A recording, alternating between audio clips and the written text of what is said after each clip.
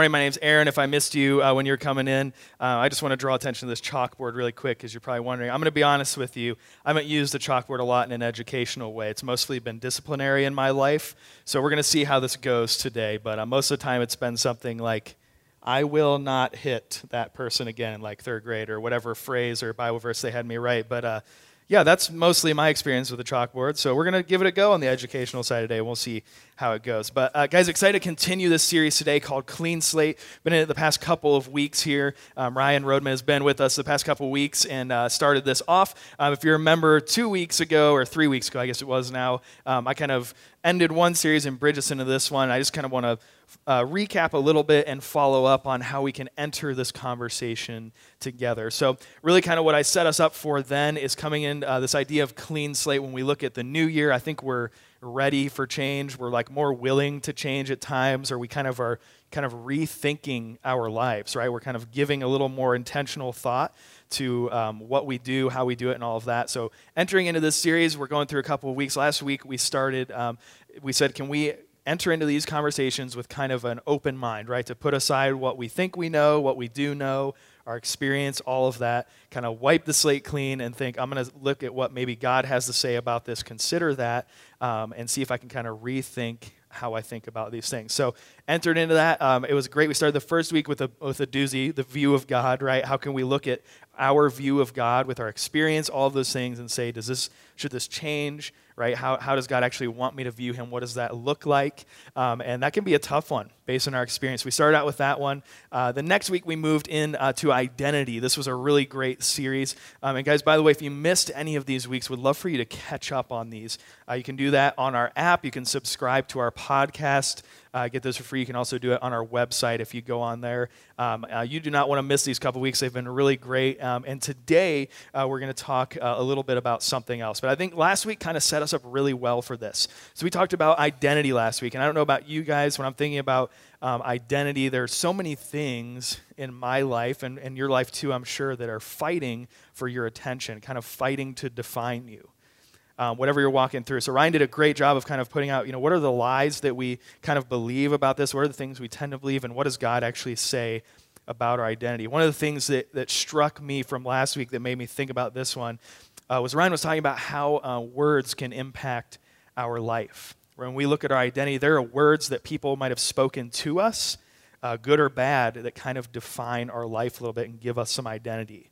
And that was kind of huge. I was like, man, there are some words that have been said, right? People can be really hurtful with their words, right? There are words that can, maybe you've been living, those have been defining you. And he said, what if we looked at what God says and let him speak some new words into our life and see what he says about that? That impacted me really deeply. And I thought about this because this week we're actually going to talk about family a little bit. We're going to talk about family of God and look at, can we have a clean slate? Can we wipe the slate clean when we look at the idea of family of God, right? If we look at the body of believers, the church people, right? Can we wipe the slate clean and look what God says about that, what he says about our relationship with him, and kind of look at this idea of having a new family, kind of wiping the slate clean there. So really excited about this, and I think this can be a difficult subject.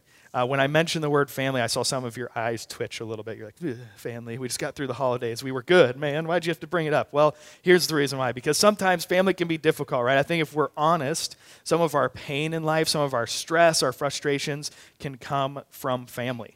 Right? I'm just being honest with you. I'm being real. It's sometimes the people we spend the most time around and we can have the craziest relationships with, right? Maybe you've had experiences with family that have really defined you over time and kind of given you a little bit of an angst towards family. And really some of those experiences, they can vary. But I think we all probably have some version of a bad family experience in some way, and it can make it tough. Because a lot of times we remember the bad more than the good because we don't want the bad to happen again, right? You're like, that was bad, that was painful, my body doesn't want that to happen again, so I'm just going to put that in the front of my mind. And it might be a source of pain for you, something you've been trying to figure out, and you're like, we just got done with Christmas, and people are asking who's coming to what Christmas next year, and it's like a whole thing, and you're like, just stop, everyone. So family can be a little difficult, so I want to look at that today, and I think our experiences can range in a lot of different places. I want to tell a little bit of a story of family. I think when we look at the idea of a new family, being accepted into a family, it can be kind of a hard thing. When my wife and I started dating, we were juniors in high school, right? So obviously at the peak of your identity and who you are, you're not doing anything weird. You don't look weird at all, right? Let's like, I was like a little late probably, so I was like still trying to do some stuff that just wasn't working. I didn't even put a picture up here because it would just like, I couldn't handle it, okay? It would be distracting. All right, so I was in my prime, right? I had some like Justin Bieber hair going on. It was like real long. It like swooped across here. I had no beard. It was like a remnants of a beard. It's like if the light hit it just right, you're like, hey, that's cool, right? So I was like trying that, and I was like trying to be the best high schooler. I knew how to be, all this stuff. My wife and I met, we started dating, and I had to try to fit, I started meeting her family. And it was interesting, right? We both grew up in Ashland, Ohio, so like we were both kind of in the country. I mean, I was redneck, but like her family was like way different than mine. Not more redneck or anything, maybe, but like I was, I didn't live on a farm. My wife's family, they lived on a small farm, right? They had like goats and everything. So I remember I went over there to meet like her family one time. I think we were painting Easter eggs for whatever reason. I don't know. I was just doing whatever she wanted to do because I was like, this girl likes me. This doesn't happen often, so I'm just going to like kind of go with it here. All right, so we went and we were painting Easter eggs, and I remember her brother, he was about 15 at the time, he was really into dirt bikes and stuff. And so like I just remember showing up to their house, and I was just kind of like, you know how when you meet someone else's family, it doesn't matter if they're weird or not. It's just weird to you because it's not your family, right? You've never done those things, and so you're like, I remember looking at my mother-in-law's like baking fresh bread, which by the way is like the best, but she's like grinding her own flour. I'm like, your flour doesn't like come in a bag? You like grind it up? I'm like, is that a thing that people do? I'm like, do you have a windmill grind? I'm like, what is going on? It was delicious. I ate a lot of it. And so I'm like trying to take all of this in right there. She's like, these are brownies. These are regular brownies. These brownies have beets in them. And I was like, pass on those. Whenever I was sick, her mom would give me like, I call her Mother Earth sometimes because she's so wonderful, and she would give me like these things when I was sick. One turned out to be something that I was supposed to hold in my mouth that was like mostly alcohol, and it burned. And I was like, what are you giving me? Like, am I allowed to have this? So like all these things, I'm learning all this. I remember this particular day I was out on the front porch, and her brothers really, they were not keen with me yet, right? Because I didn't wear like cowboy work boots.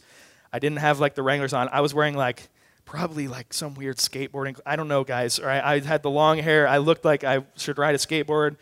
I can't ride a skateboard. I fall off almost immediately, right? This was happening. And so like their view of me, they were like, this dude is weird. Like he doesn't even know how to like change the oil in his car. Yeah, and he's like not country at all, right? And so I remember her brother came around on his dirt bike, and he was 15, so he was doing weird stuff too. And he was just like sitting in front of us, like revving the engine on the dirt bike. And I'm like, I'm a funny person. I'll do something funny. And so I took one of the eggs and I threw it at the dirt bike thinking, this will be funny. And so it hit the dirt bike. And I don't remember if they were, I think when you paint eggs, they're boiled, so they're not raw. But like it broke and like baked onto the engine because it was hot. And I didn't know that the dirt bike was his life. Right, he's like, this is like his identity was the dirt bike. And so he just like flipped up the visor. I don't even know if he was wearing a helmet, but it's better for the story. So he flipped up the visor and was like, I don't know what he said. It wasn't very kind. But I was like, well, there goes my chances of fitting into the family, right? Like it was always something different. I was like, I'm not sure if I'm ever going to be able to fit in, right? I go into their garage and her brother's just like taking an entire engine out of a car. And I'm like, I didn't even know you could do that. I thought it just like stayed in there. I don't know. So all that to say, right, trying to fit in, right? And by the way, I love her brothers now. We're like best of friends. They taught me how to do a lot of things. They laugh at me still. Sometimes I carry a knife in my pocket because that's how you tell if you're a local or not, is the little clip there. See, I didn't do that when I met them. I should have thought. But like we're great friends now, but that period of time is when I was thinking, you know what? I don't feel accepted, right? I feel weird. Like I feel kind of rejected, honestly. I feel like I'm constantly like not able to be myself, right? I'm trying to learn this new family, right? And I think a lot of times the feelings that I had there are ones that can be magnified. And when we look at the family of God, when we look at like entering into like a church family, if like, people use the family type words, and it can sound weird because you're like, my family is not that fun. So I don't know if I want another one, right? I don't know if I want to engage in this. And we can have some of the same feelings. And I think on a more serious note, right, when we're trying to fit into families, you might have church experiences where you're trying to enter into that community of people and you're like, they weren't very nice. Like, honestly, I actually felt rejected by the church.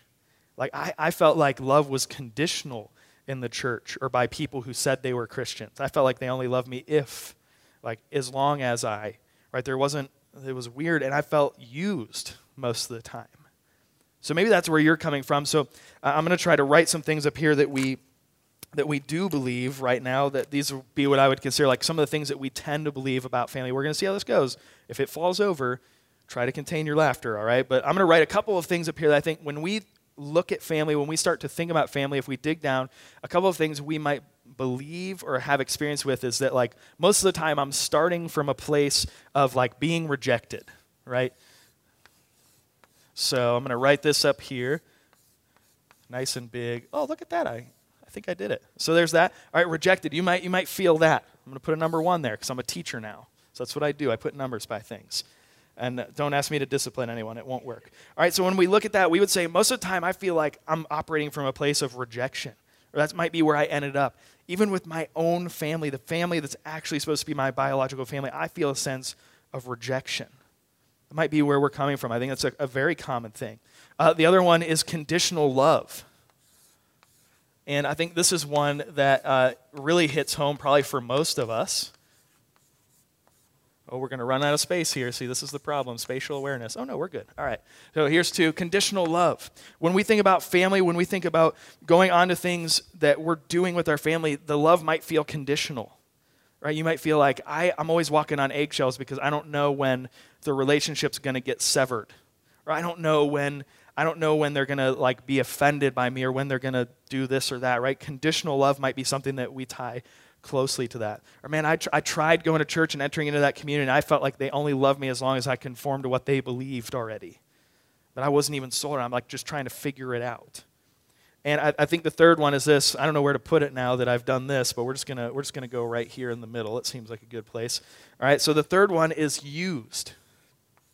I think a lot of times when we think about our family situations, our view of family, a lot of times we might just feel used and abused. You're like, man, that person only really comes around when they know I got the big Christmas bonus. Like, man, they only come around when they think they can get something from me. Or I feel like they only call me when their plumbing breaks and we have no other relationship outside that. They just want me to fix their problem. Or, man, as soon as they go back to doing that, they always call me, right? Or you might feel used in a sense where you're like, I don't know if the relationship that I have with family is contingent on anything but the fact that I have something to offer them. Right? Have you ever felt that way? I think that's one that's really common for a lot of us is like, I feel like our relationship only exists based on what I can offer you. And I'm honestly afraid that if that goes away, that I won't be accepted anymore. You won't love me, right? On and on it goes.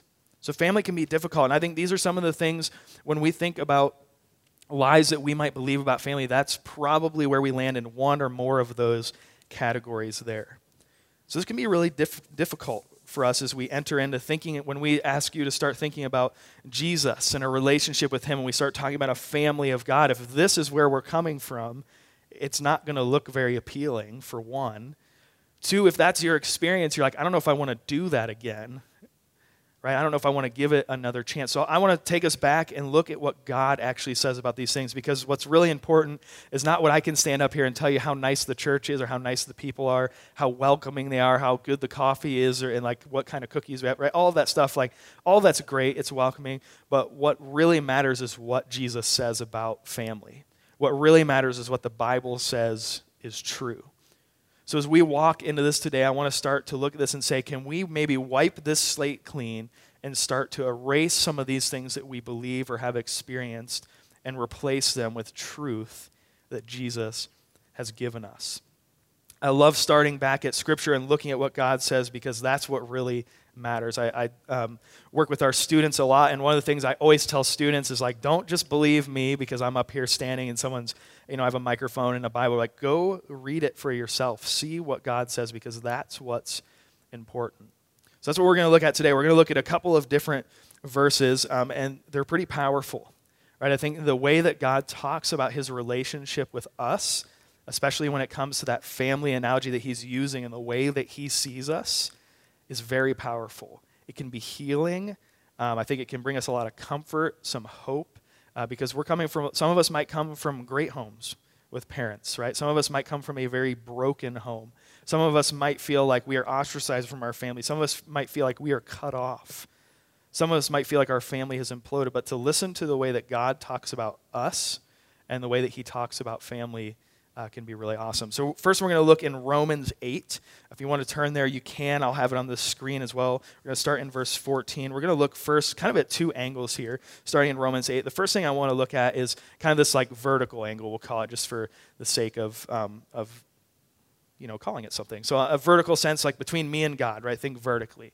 What does God say about family? Like, what does it mean for me to be family with God? And then I want to look a little bit at a horizontal plane. Well, okay, now that like I'm family with God and all these other people are family with God, right? That's kind of like, that makes us all have something in common. So what does this mean like horizontally for us, all these other people, right? All of us in this room, when we say the family of God or the church body, right? Not just the building church, but the people in the church, what does it mean for us? So we'll start in Romans 8, looking at what God says about us and our relationship with him. So here's where it starts here in verse 14. Romans 8, verse 14, it starts like this. For those who are led by the Spirit of God, so those who know Jesus, those who are followers of Christ, are the children of God. The Spirit you received does not make you slaves so that you live in fear again. Rather, the Spirit you received brought about your adoption to sonship. So right away we see that Jesus says when we're followers of Jesus, right, the Spirit that we receive from him when we're followers of Jesus, not to hold us hostage. Right? I don't know if you've ever felt that way with family where it's like they're kind of like trying, because I'm family, they're trying to define my path this way, right? They're controlling me or they're doing this or using it as leverage. It's saying that we're not slaves to that, right? It's actually, we're not living in fear of losing that, but God has actually brought about adoption through that. We're going to talk a little bit more about that word. Here's what it goes on to say, and by him we cry, Abba, Father. Abba, Father is a kind of endearing term that they would have used, right? It's actually kind of an intimate father word. There's several words that mean father, but this would be like the one that you would maybe like call your dad, right? Everybody's a dad, right? I'm a dad because I have a son, this person's dad, but the word that you call your dad is a little more intimate than that, right? It's not just overall, it's the term you use. So it's saying, and by him we cry, Abba, Father. The Spirit himself testifies with our spirit that we are God's children. Now, if we are children, then we are heirs of God and co-heirs with Christ. If indeed we share in his sufferings in order that we may also share in his glory. So here's the great part about these couple of verses. There's a couple of key things here. The first one is adoption. Right, when we talk about that word adoption, when we think about that, I was thinking immediately about what I know when I think about adoption. I see a lot of my friends, people I grew up with on social media, some of their families have gone down the road of adoption. Right, they've adopted children, and just what a celebratory time that is for them. A hard road, but when they get there, it's a joyous occasion because it means that someone has a family now. It's pretty awesome. When we look at our relationship with God, what he's saying here when he says the word adoption is that God is actually adopting us. That's pretty powerful. Right? It's not that just that God's like claiming us or he's saying, I created you, so you're mine. He's adopting us. And that brings some implications with it, right? When we start to talk about adoption, it means that we are automatically, when we start to be family with Christ, when we're adopted, right, we start to share his name. That means that we're heirs, right? When you think about someone adopted, it means that everything that a blood child, right, a child who's your biological child would receive, when you adopt someone into your family, they get all of those same rights and privileges. That's pretty incredible. When we talk about Jesus and we see the things that he described, right, what we're sharing in are all of the rights and privileges of heaven, and Jesus' glory, his power, his wisdom, right? We are sharing in all those things because he has adopted us into his family. That is incredibly powerful and meaningful for our relationship with Jesus, because it doesn't just mean that we're still living our lives, right? It means that now we have Jesus' name. I was thinking about it this way too. When you think about when I was younger, when I was going to get my first job, like people would be like, "Oh yeah, go down there and tell them I sent you." You know, like you would use someone's name to do that, or you go down and like, "Well, tell them who your dad is," right? Or like for me, it was like I needed all the help I could get at that time because they're like, "Okay, it says here you've been in detention more than the actual classroom. How do we?"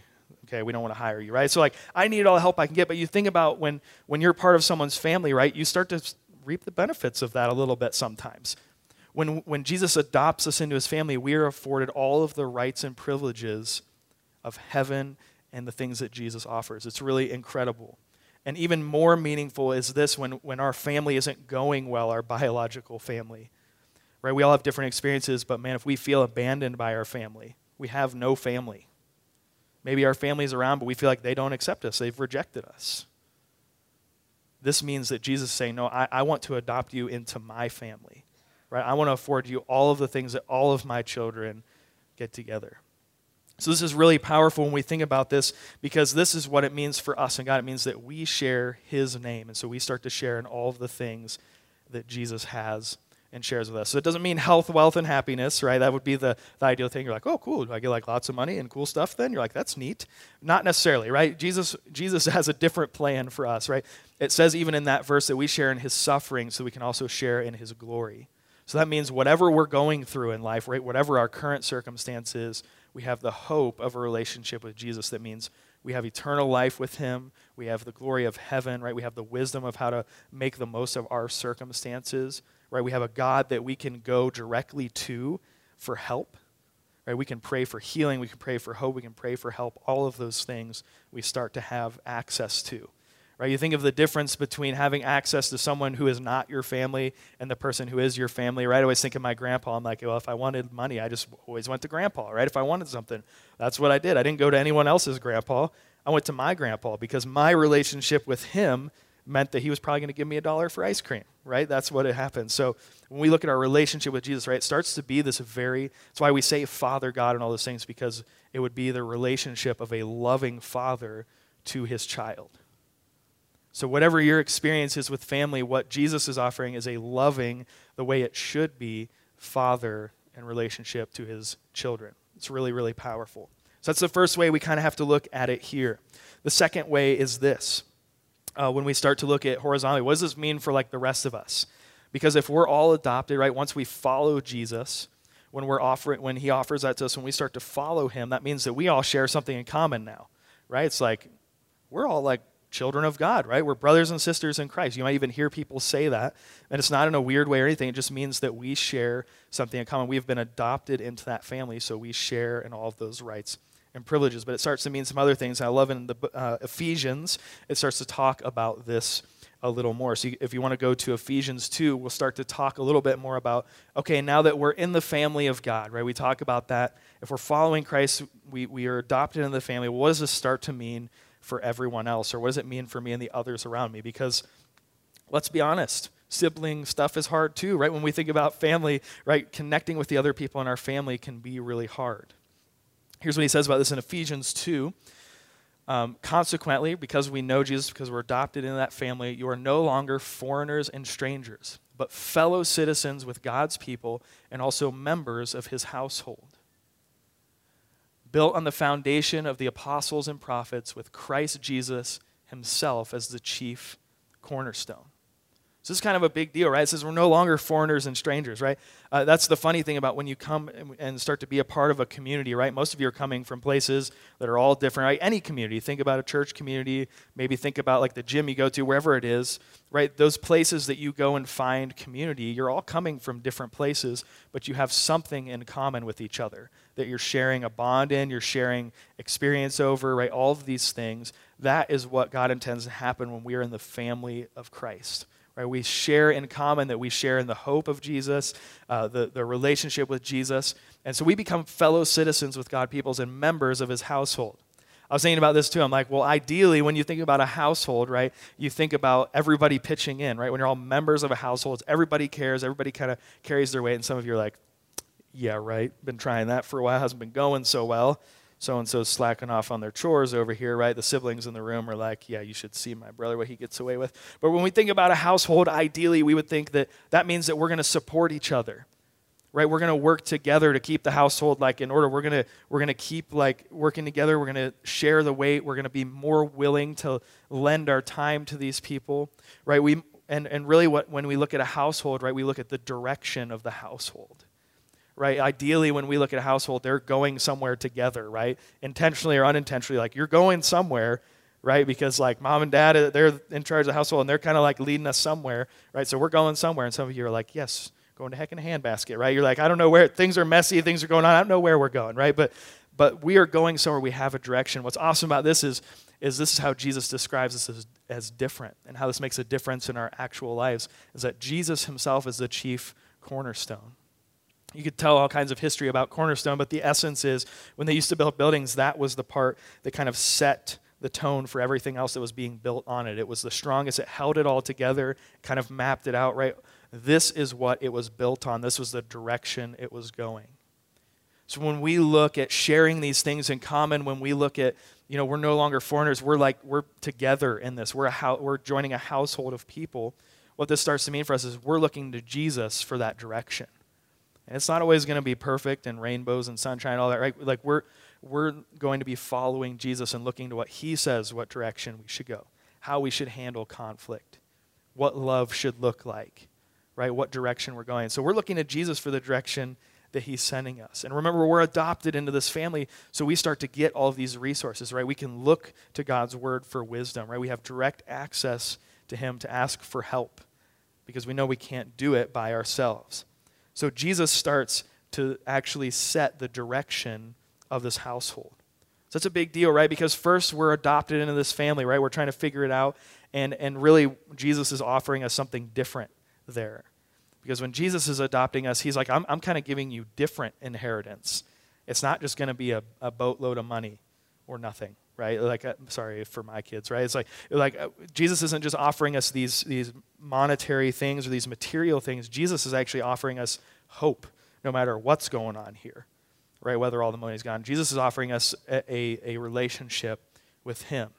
And then all of us together, right? That's how the family of God starts to operate. So in the church, when we're looking despite your experience, what God actually intends is that we're all following him, that we're all looking to him for direction and looking at how we should operate. So these things that we wrote up here earlier, they start to look a little different, right? If we're adopted in the family of God, and this is what God is offering us, and we're looking and saying, this is how I operate with other people now, these should hopefully start to look a little different because these things don't really fit with what we see here, right? It doesn't really fit with what God shows us throughout his word, right? We can scour the Bible and see what God says about family and love and forgiveness and what it means to be a good a father or mother or sibling or whatever, and we're probably not going to find these things. But that brings us back to the fact that a lot of these things are most of our experiences. So what does God intend to do with these things? So I think there's a lot of things that we start to do, and here's what we want to start to do is we want to start to take these things. All right, we have this nice, awesome chalkboard up here, and we want to start to erase these things. Right, we want to wipe the slate clean of these things and start to replace them with the truth that God wants to offer us. It starts to look like this. The first thing is this. Right, when we have a relationship with Jesus, right, if we're learning about this and we're saying, how do I have this family? Like, how do I start to engage this family? It's by following Jesus, right? It's very, very simple, right? We go to God, we say, God, I know I need you in my life. I know I have sin in my life to take care of, right? And God says that if we go to him, we confess our sins and say that he is Lord, right? He will save us. And it's not just that he's like, well, now that you've begged me for it, I'll give it to you. No, he's doing it from a fatherly place. He's saying, I want to love you. He's wanting to be adopted, and I don't know exactly how it works. I've never been in this situation, but I assume if you don't want to be adopted by someone, it's probably not going to happen. I don't know for sure, but for the sake of this, right, think about how that would be if you didn't want to be adopted, right? We have to go to Jesus. And what he's offering us, what he's saying is there isn't a rejection here. There's not a reason for Jesus to reject us. It's acceptance. What we really have to do is start to look and say, Jesus, I want that. I want to be a part of this family. I want to wipe the slate clean. I want to let you define what I'm doing. So my hope would be that we could look and we could erase this, right, this rejected word. I'm going to try not to knock this over still.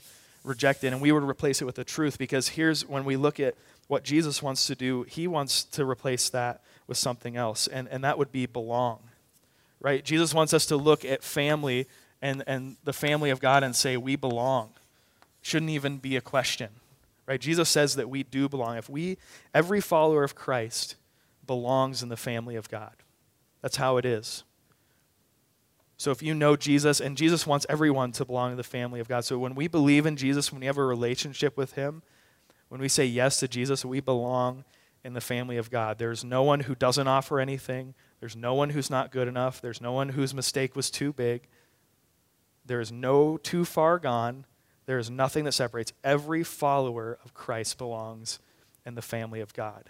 It's so simple, but it's very powerful to think there is nothing that could remove me from the family of God.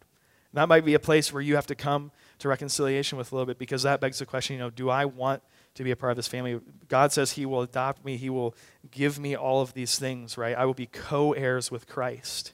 Right? I can share in all the glory of heaven, the hope. I can share in the love. I can share in the family of God.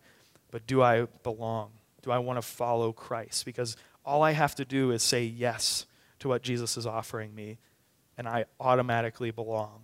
And we start to work towards the other things together. So that's the first one. We want to say, can I maybe erase that in my life? And maybe my experience has been rejection. And can I kind of put that aside and see what Jesus wants to do in my life?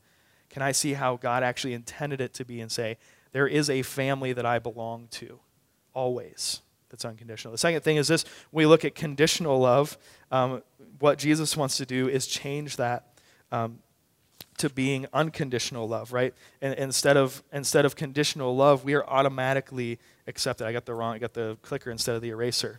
Right? When we look at this, we want to erase this idea of conditional love and see the fact that, Jesus says that we are accepted no matter what. It's unconditional love. There's a stark contrast there, because unconditional love says a lot of things. Right? When we look at the idea of unconditional love and we're accepted, we're not accepted by what we can offer. We're actually accepted by what we could never offer. And here's what I mean by that. There's nothing that we could muster up and give to Jesus that would change his mind about anything.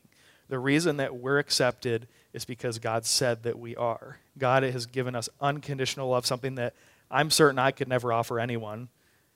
Right? I'd love to say that I could. I try to do that, but I can't. Right? I can't be perfect.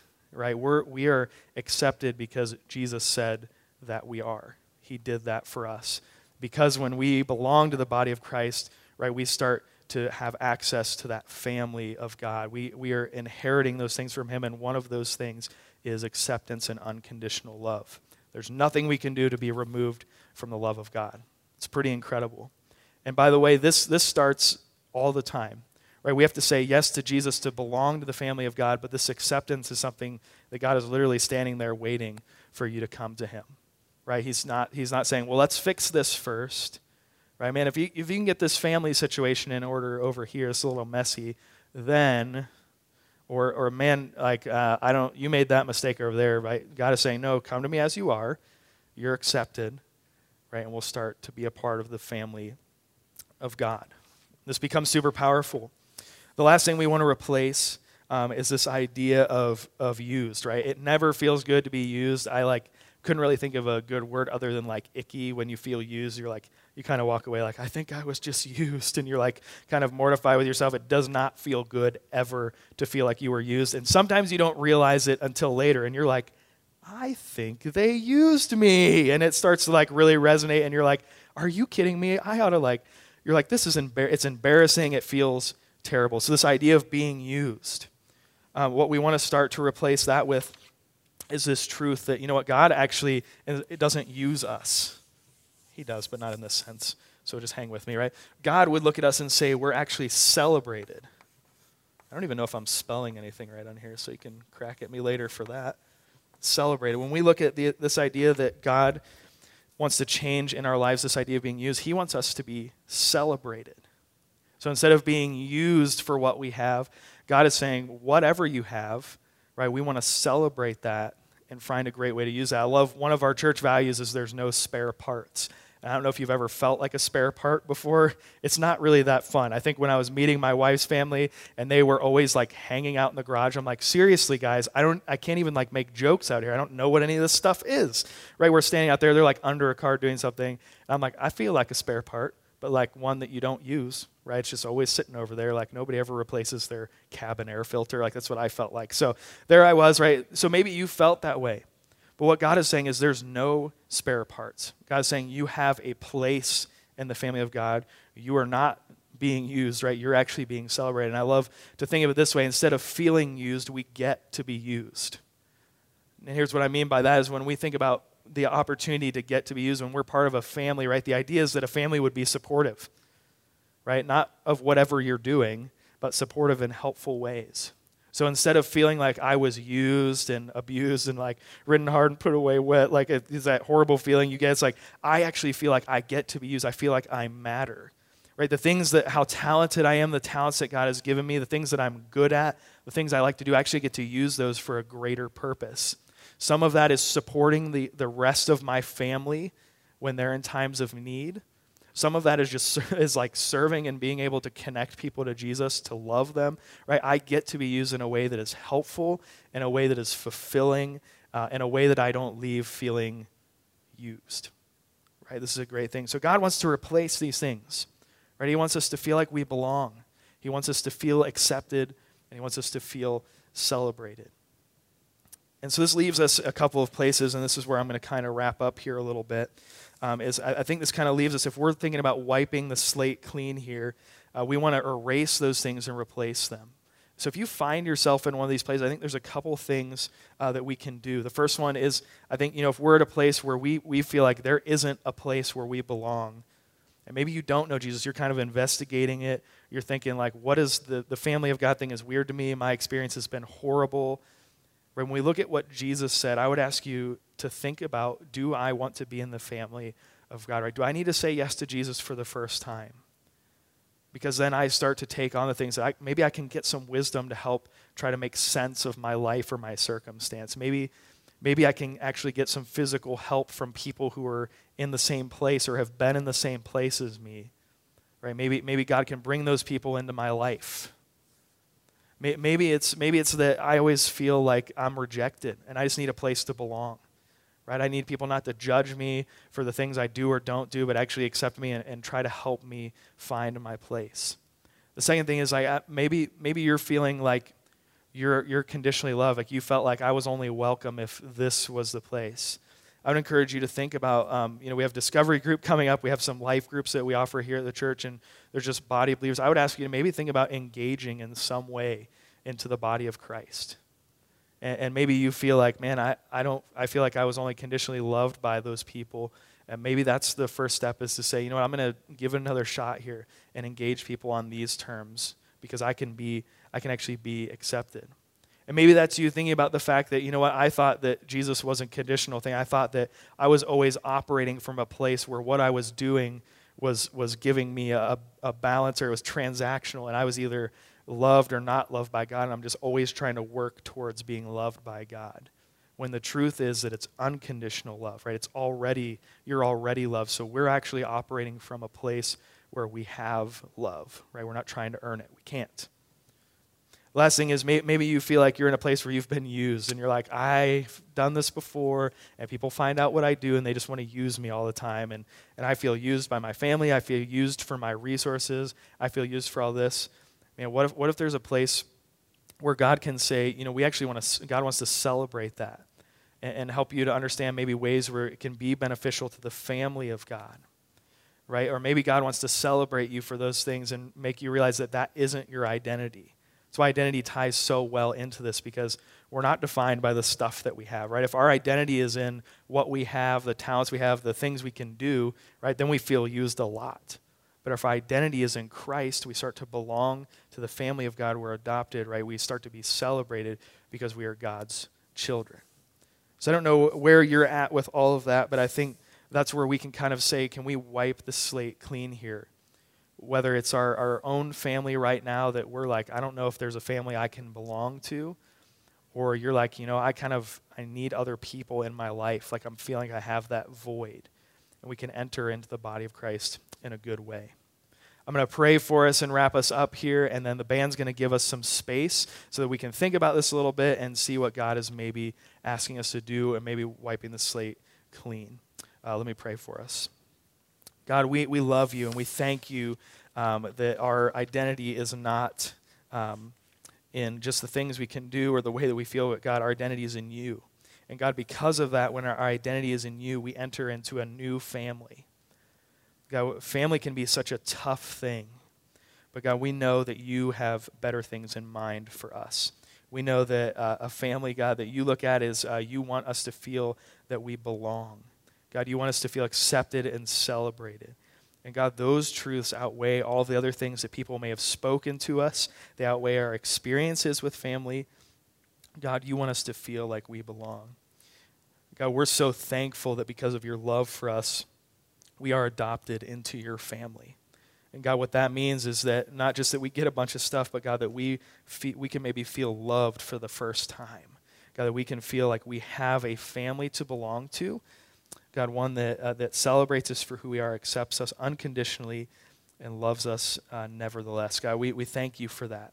So God, wherever we are, whether we need to kind of wipe the slate clean for how we engage with the church body, and that's been our hesitation to engage with the church as past experience, God, help us to have the courage to do that, and God, to maybe think of it in a different way, the way you would intend it. God, if our first step is to say yes to you for the first time because we just kind of feel lost, God, help us to complete that step of adoption and join in the family and say yes to you. God, is putting ourselves before you and saying, God, we know you've forgiven us and we want to accept that forgiveness and join your family. God, you meant for family to be joyous, to be something that's celebrated and loved. And God, we know that you can even help us as we try to mend and heal our earthly families. You can set a direction for us. So God, wherever we are, I pray that we would respond to that. You would continue to speak to our hearts. And God, help us to make the decisions that we need to make. We love you, God, and we thank you for the work that you do in our lives and the way that you love us so well.